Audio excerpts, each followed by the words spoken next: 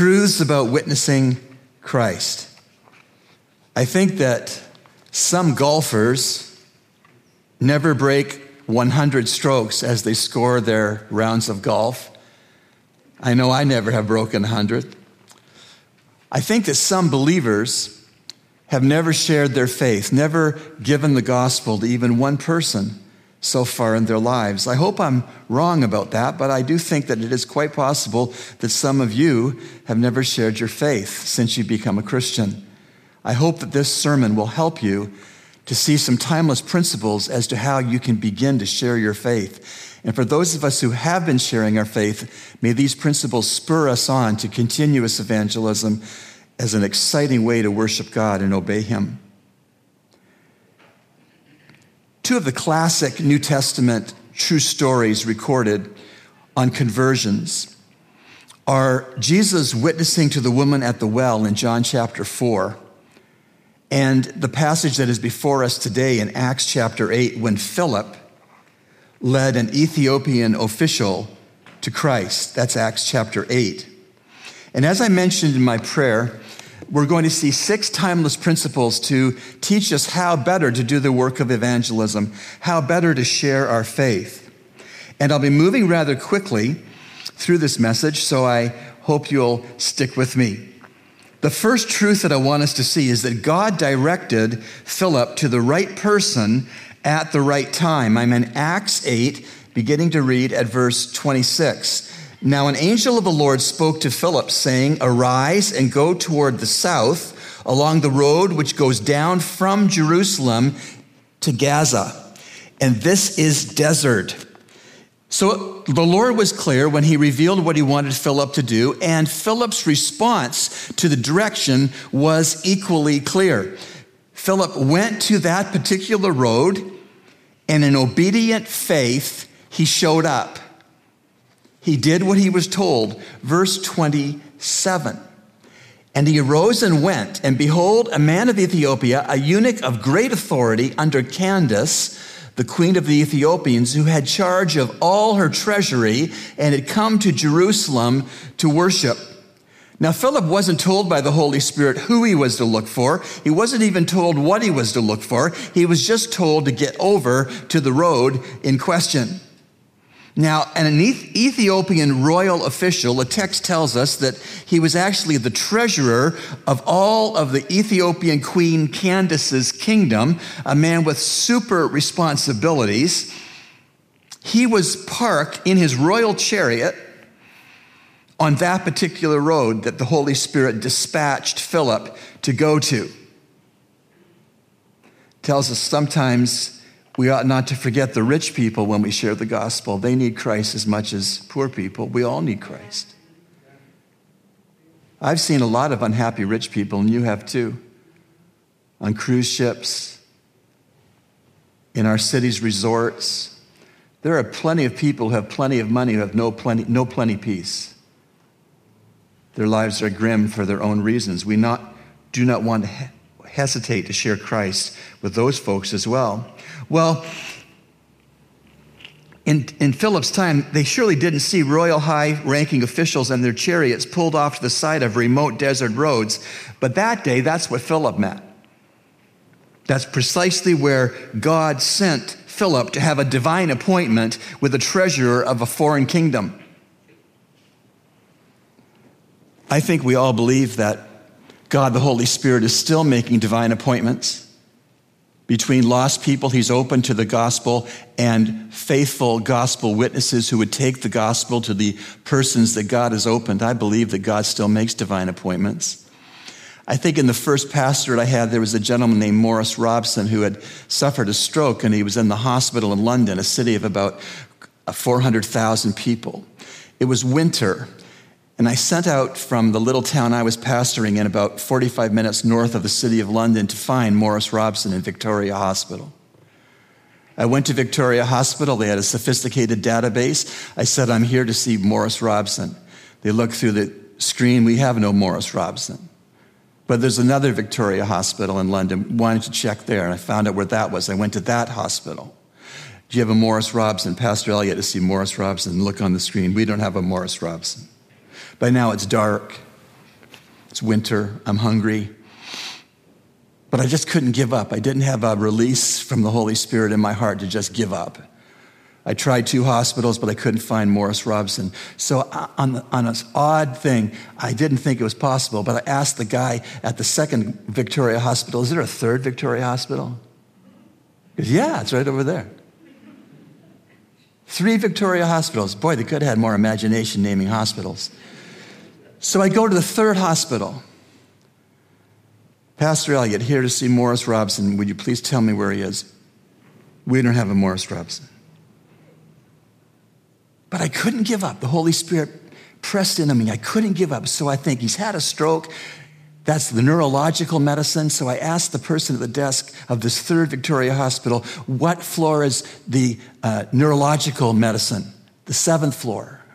So I go to the 7th floor. I go to the nurse's station. I say, I'm Pastor Elliott. Do you have a Morris Robson here? He's had a stroke. No, we don't have a Morris Robson. So I go to turn, baffled. I'm walking down the corridor. I look in a room, and there's Morris Robson in a bed. There's a divine appointment. Mr. Robson couldn't speak. He'd lost his speech in the stroke. But I shared the gospel with Mr. Robson, and I said, Mr. Robson, if you hear what I'm saying, squeeze my hand. He was a farmer. He had a strong hand. I said, signal to me if you understand what I've just said, that you'll squeeze my hand if you understand what I'm saying. He squeezed my hand. I went through the gospel all along the way. Do you understand, Mr. Robson? Squeeze, squeeze, squeeze. And then when I came to say, do you want to transfer your trust to the finished work of Jesus Christ to be your Lord and Savior, Mr. Robson? If you want to do that, squeeze my hand. Well, he about broke my hand. And they're holding hands in that darkened hospital room, the 3rd Victoria Hospital, where the nursing station doesn't even know they have a Morris Robson. The Holy Spirit had a divine appointment. Mr. Robson trusted Jesus to be his Savior. He survived the stroke, but a year or 2 later, I had a part in his Christian funeral service. Divine appointments. God has divine appointments for each of us who know his Son. Be praying about it. Be sensitive to it. Follow the Holy Spirit's leading. Don't give up. Find that person God wants you to find. Second point, some persons are sincere and show interest in the Bible and in spiritual truth, but they are still lost in sin. You know these people. They're members of churches. They do Bible studies. They listen to Christian television or Christian radio. They are sincerely interested in spiritual things, but they are not yet saved. When you talk to them, what they're trusting to make them right with God isn't Christ. There are sincerely interested persons who aren't yet saved. This Ethiopian treasurer is representative of all those people to this day. 27th verse of our chapter through 35, please. So Philip arose and went, and behold, a man of Ethiopia, a eunuch of great authority under Candace, the queen of the Ethiopians, who had charge over all her treasury and had come to Jerusalem to worship, was returning, and sitting in his chariot, he was reading Isaiah the prophet. Then the Spirit said to Philip, go near and overtake this chariot. So Philip ran to him, heard him reading the prophet Isaiah, and said, do you understand what you are reading? And he said, how can I unless someone guides me? And he asked Philip to come up and sit with him. The place in the scripture which he read was, and he was led as a sheep to the slaughter, and as a lamb before its shearer is silent, so he opened not his mouth. In his humiliation, his justice was taken away, and who will declare to his generation? For his life is taken from the earth. 34. So the eunuch answered Philip and said, I ask you, of whom does the prophet say this? Of himself or of some other man? Then Philip opened his mouth and beginning at this scripture, preached Jesus to him. This Ethiopian official, this Ethiopian treasurer was sincerely interested in spiritual things. I mean, he traveled an immense distance to worship in Jerusalem from Ethiopia. Not only that, on his free time, on his journey back to Ethiopia after having worshiped God, he was reading the Old Testament prophet Isaiah. And not only that, he wanted to understand it. So the first thing, when Philip shows up and gets in his chariot, he asks, who is he speaking about, himself or somebody else? I want to understand Isaiah 53 that I'm reading out loud. He was sincerely interested, but at that point, he was sincerely lost. The lesson here, church family, we must be discerning, not to assume that because a person does the right thing or wants to do the right thing, that that person is necessarily saved. They might just be moralistic. They might just have been raised by a godly daddy and a godly mommy. Doesn't mean they're saved because they want the right things and they do some of the right things. One way to diagnose whether a person is truly born again is a simple question I was taught at Dallas Seminary, and it's this question. If God were to say, why should I let you into my heaven, what would you say? Most everybody I've asked that question of over the years says, I haven't really thought about it. Then I say, well, I'll give you some time to think about it. I'm not in a hurry. And then you wait. You don't talk, except to repeat the question. If God were to say, why should I let you into my heaven, what do you think you'd say? Whatever that person answers is what they're hanging their hat on for their eternity. If they're hanging their hat on Christ's finished work, they'll say that. If they're hanging their hat on some good that they could do, they'll say that. It's a great way to diagnose whether someone is saved. May I ask you, if God were to ask you, why should I let you into my heaven, what would you say? And then don't talk. Wait. Pray with your eyes open. The third point, God the Holy Spirit opens hearts and minds to the gospel. Praise the Lord for that. God the Holy Spirit opens hearts and minds to the gospel. And look how the Holy Spirit opened the Ethiopian official's heart and mind. Verse 27, he'd come a long way, as I already stated, to worship in Jerusalem. Verse 32 and 33, he was reading out loud the most messianic-centered chapters of all the Old Testament, Isaiah 53, that's Holy Spirit preparation. And 34, he invited Philip to share the truth. It's a great truth, brothers and sisters, that if we will obey the Lord's leading in the littlest matters and in the biggest matters as evangelists, he will go before us and do the work necessary to ready the person or the persons we are going to share the gospel with. I've seen that time and time and time again. Be obedient in the promptings and the leadings of the Holy Spirit, and God will lead you to persons that he has prepared to be open to trusting Jesus for salvation. I've only had to break up a fist fight when I was preaching once in my life so far. I was in the Dallas County Juvenile Jail with a monthly ministry that Beth and I and some other believers from Schofield Memorial Church went to.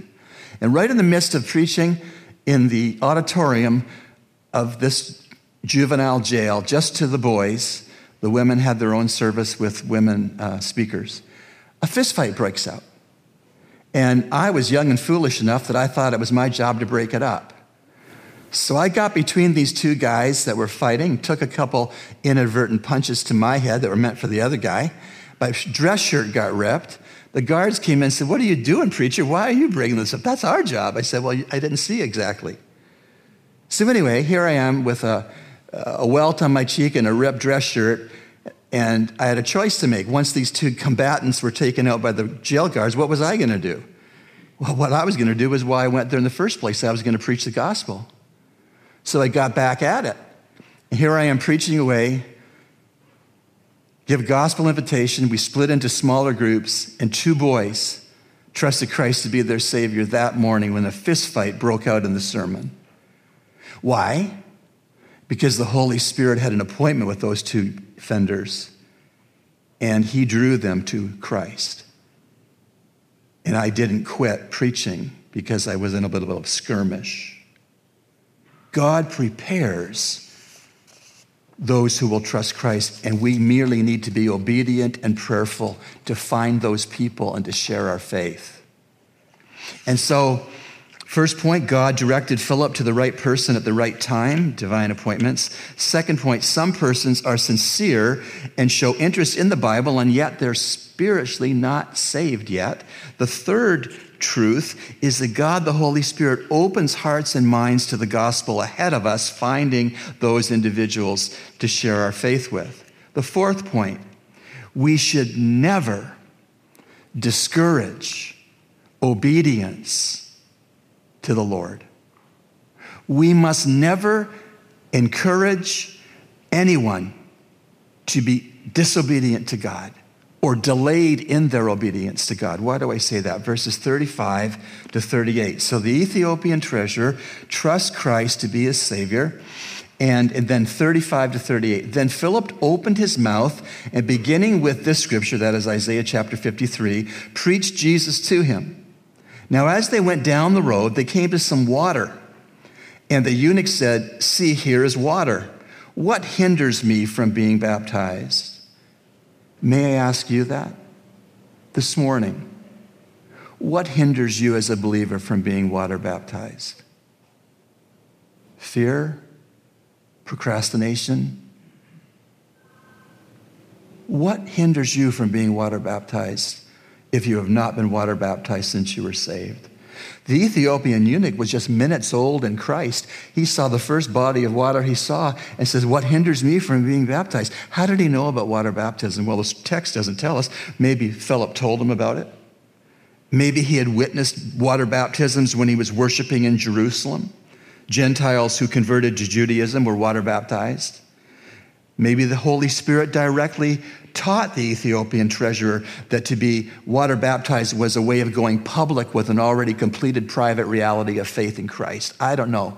But he saw water, first water he saw. He says, "What hinders me from being baptized?" There are 8 people going to be baptized on June the 26th. Should you be among them? Should you be number 9? Should you be number 10? Should you be number 15? Don't delay. The Lord will help you obey him. What hinders me from being baptized, the Ethiopian asks. The Ethiopian treasurer, for all of his reading, for all of his traveling, for all of his worshiping, for all of his inquiring, he came to understand that Jesus Christ, as shared with him by Philip, that Jesus Christ had been the culmination, the fulfillment, the totally satisfactory answer to all that he had wanted to know about God. And he said, I want to go public. I want to share the fact with anybody who's observing on this desert road with a little body of water beside it that I'm a new man. Christ has made me new. I'm not turning back. I'm going back to Ethiopia to serve Jesus Christ in Candace the Queen's treasury. He came to believe that his search for truth and for salvation and for forgiveness of sin and for meaning and understanding of scriptures, he came to understand that it happened when he transferred his trust to Christ. And we know that he transferred his trust to Christ because Philip said in verse 37, "If you believe with all your heart, you may." I love it that Philip didn't say, you need to go back to Ethiopia and plug into a Bible-believing church and wait 3 years before you're water baptized. Didn't say that. He didn't discourage Holy Spirit-prompted obedience in the new convert. The new convert says, water, what hinders me from being baptized? And Philip simply said, if you believe with all your heart, nothing hinders you. Let's do it. I love that. When it comes to water baptism or when it comes to any other matter, never, ever discourage anybody you're working with from obeying God. And that includes yourself. Never, ever discourage yourself from obeying God. Don't ever do that. And the fact that this Ethiopian eunuch couldn't stay quiet tells me something else that I should share with us this morning about water baptism. This Ethiopian treasurer was so excited and so convicted and so purposeful to say, I want to be water baptized. There's water. What hinders me from being baptized? He was not at all bashful. He was not at all hesitant. He didn't procrastinate. He wanted to identify with his new Savior, Jesus Christ, just as soon as possible in the way that it had been prescribed to make that identification. You know what an unbaptized Christian is like, church family? What an unwater baptized Christian is like? An unwater baptized Christian is like someone who's in the defense force who refuses to wear the uniform. An unwater baptized Christian is like someone in the military who simply refuses to wear the uniform. Or an unwater baptized Christian is like the person who refuses to hang the sign around their life under new management. When we trust Christ to be our Savior, He comes in to take over everything, to be the Lord and the master of our affections, of our priorities, of our decisions, of our money, of our families, of our marriages, of our retirement, of everything. And the Christian who refuses to be water baptized is basically saying, I don't think I'm under new management, so I won't hang the baptism sign, I'm under new management, out. The unwater baptized Christian is like the person who says, don't hold me accountable to walk with Christ. The water baptized believer, however, is wearing the uniform the New Testament stipulates that a Christian should wear. The water baptized Christian is hanging the sign around her life or his life under new management, and I want everybody to know that I am. The water baptized Christian says, I'm accountable. I've stated publicly I'm going to fully follow Jesus Christ in obedience, and you can hold me to it.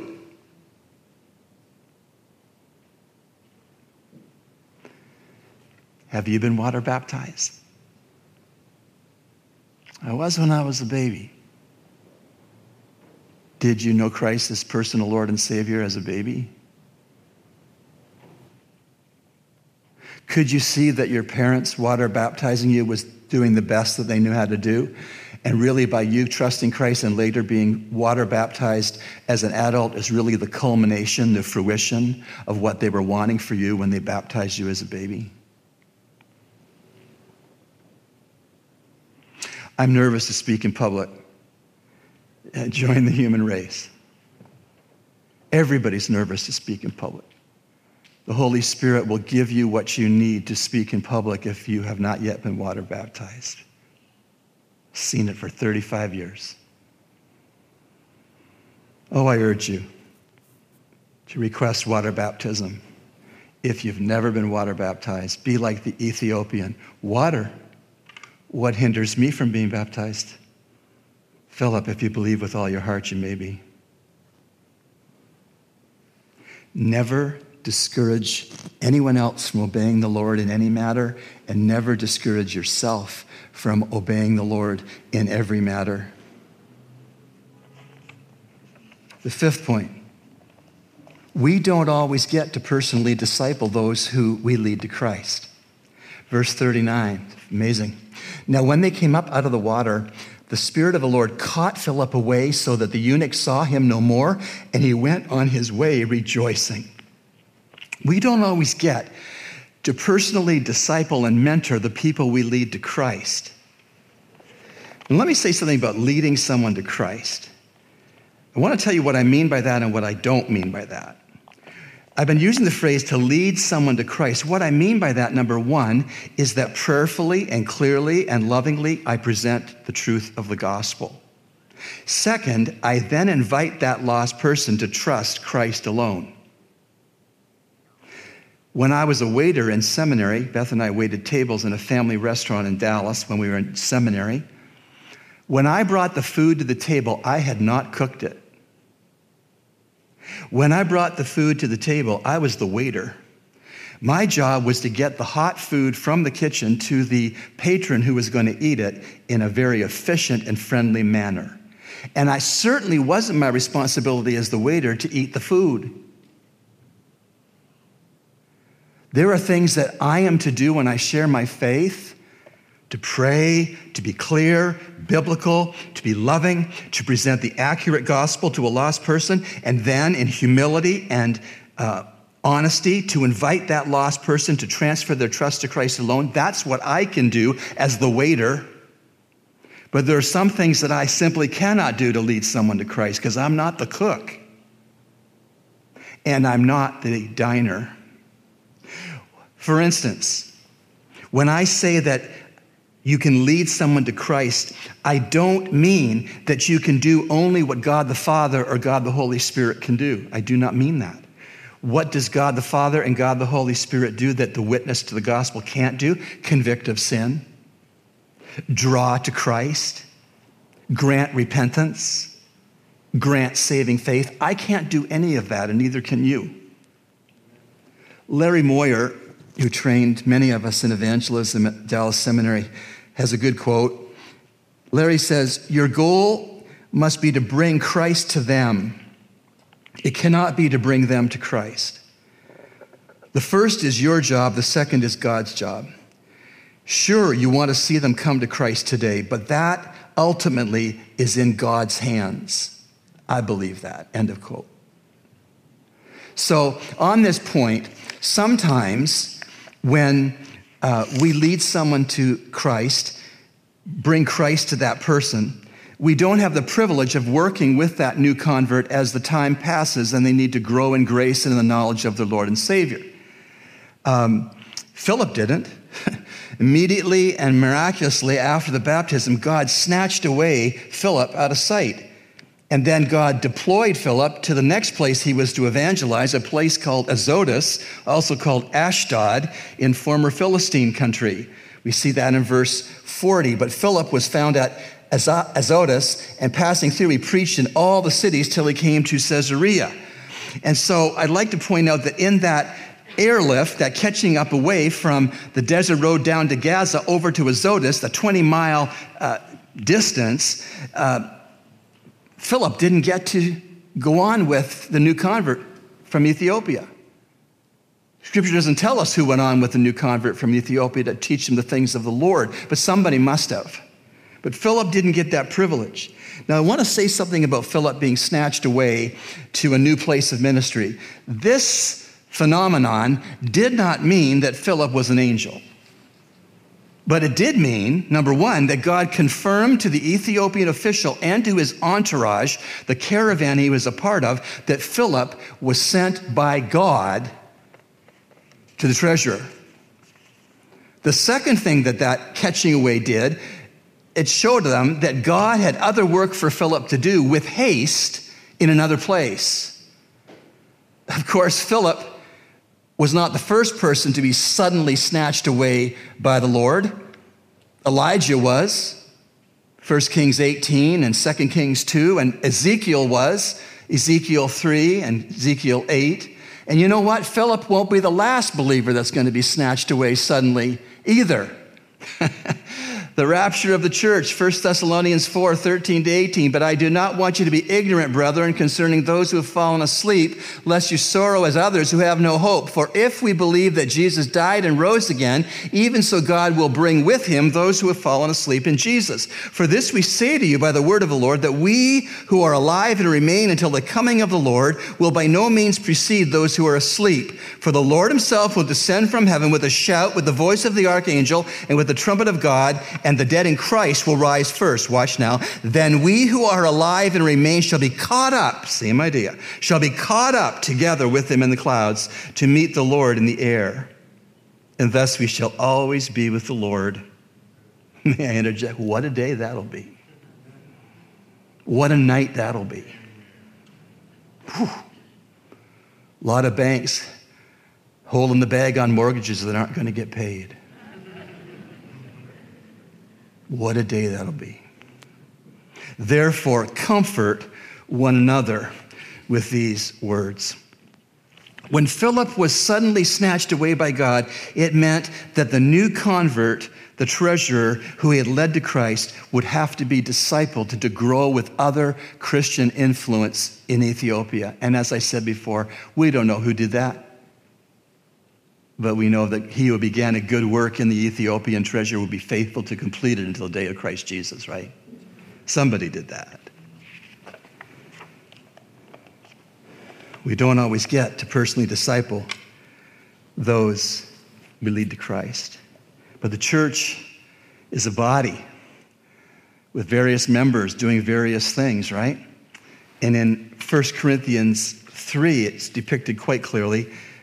Who then is Paul? And who is Apollos? But ministers through whom you believed, as the Lord gave to each one. I planted, that's Paul saying, I planted, Apollos watered, but God gave the increase. So then neither he who plants is anything, nor he who waters, but God who gives the increase. Now he who plants and he who waters are one, and each one will receive his own reward according to his own labor. I love a quote I ran across from Adrian Rogers this past week in studying for the message. Adrian Rogers said that what is evangelism except a fishing net of nothings tied together to each other? The holes in the net are nothings, right?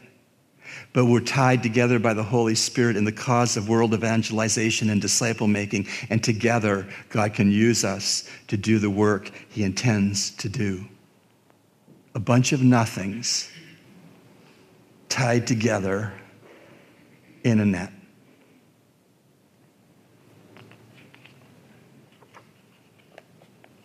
Oftentimes, the hard work of discipling a person is done in obscurity. The person who helps you grow in grace as a new Christian, many people don't even know who she is or who he is, but God does. We don't know who discipled the Ethiopian treasurer back in Ethiopia, but somebody did. The Bible doesn't tell any names. If you are working with someone and helping them grow in grace and the knowledge of the Savior, and nobody knows you're doing it, remember God does. And God helps you. And he will reward you. So press on. Sixth and final point from this true account. God's heart is for Christ to be presented to the whole world. God's heart is that Christ would be presented to the whole world. Verse 40. But Philip was found at Azotus, and passing through, he preached in all the cities he came to Caesarea. So he's in Azotus, he's got to walk to get to Caesarea, and the text says he presented Christ to every city. He didn't skip a city. He went to every city in the path between Gaza, Azotus, and Caesarea. That's because God's heart is that his son, Jesus Christ, would be presented to the whole world. The whole world. When you step back from this, and you consider that this preaching series is called Acts 0 to 60 because the book of Acts chronicles how God birthed the church, and then the first 60 years of the church's history is in the book of Acts. When you step back from that truth, that the first 60 years of the church's existence is chronicled in Scripture for us in the book of Acts, when you step back from that to this point in the book of Acts, the end of chapter 8, the gospel's already gone out quite a bit. Already at this point in the book of Acts, the gospel has penetrated Jerusalem.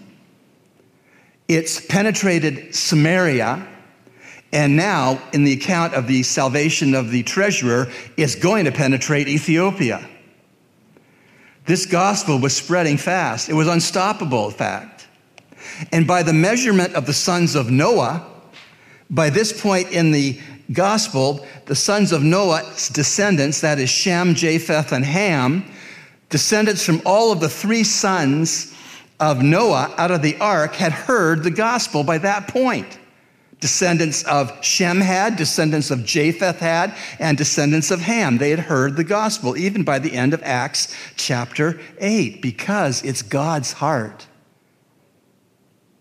that his son, the Lord Jesus Christ, be presented to the whole world.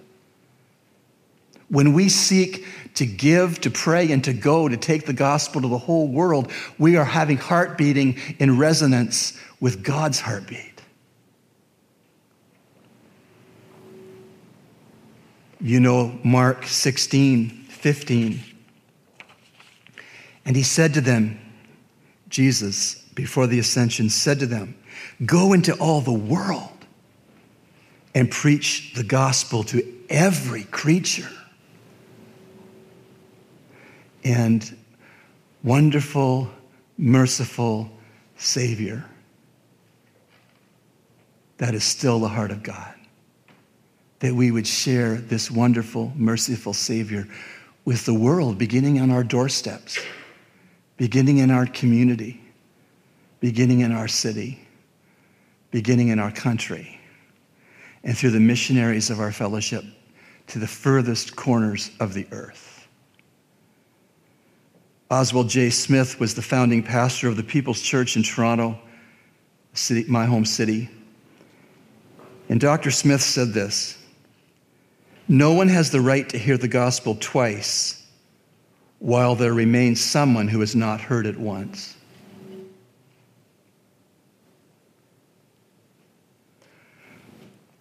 This true story from Warren Wiersbe.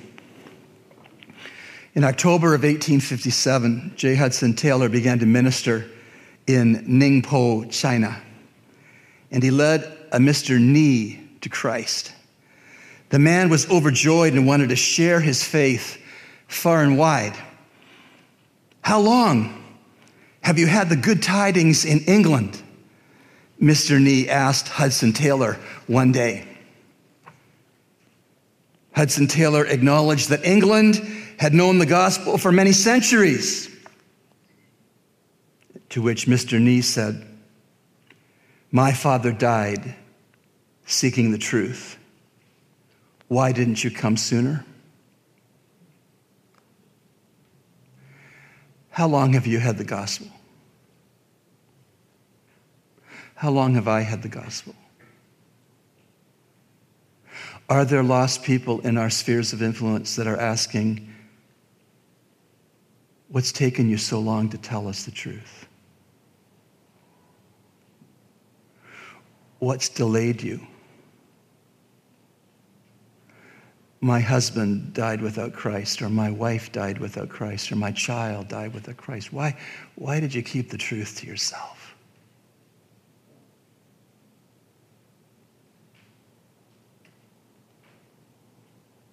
Please stand with me.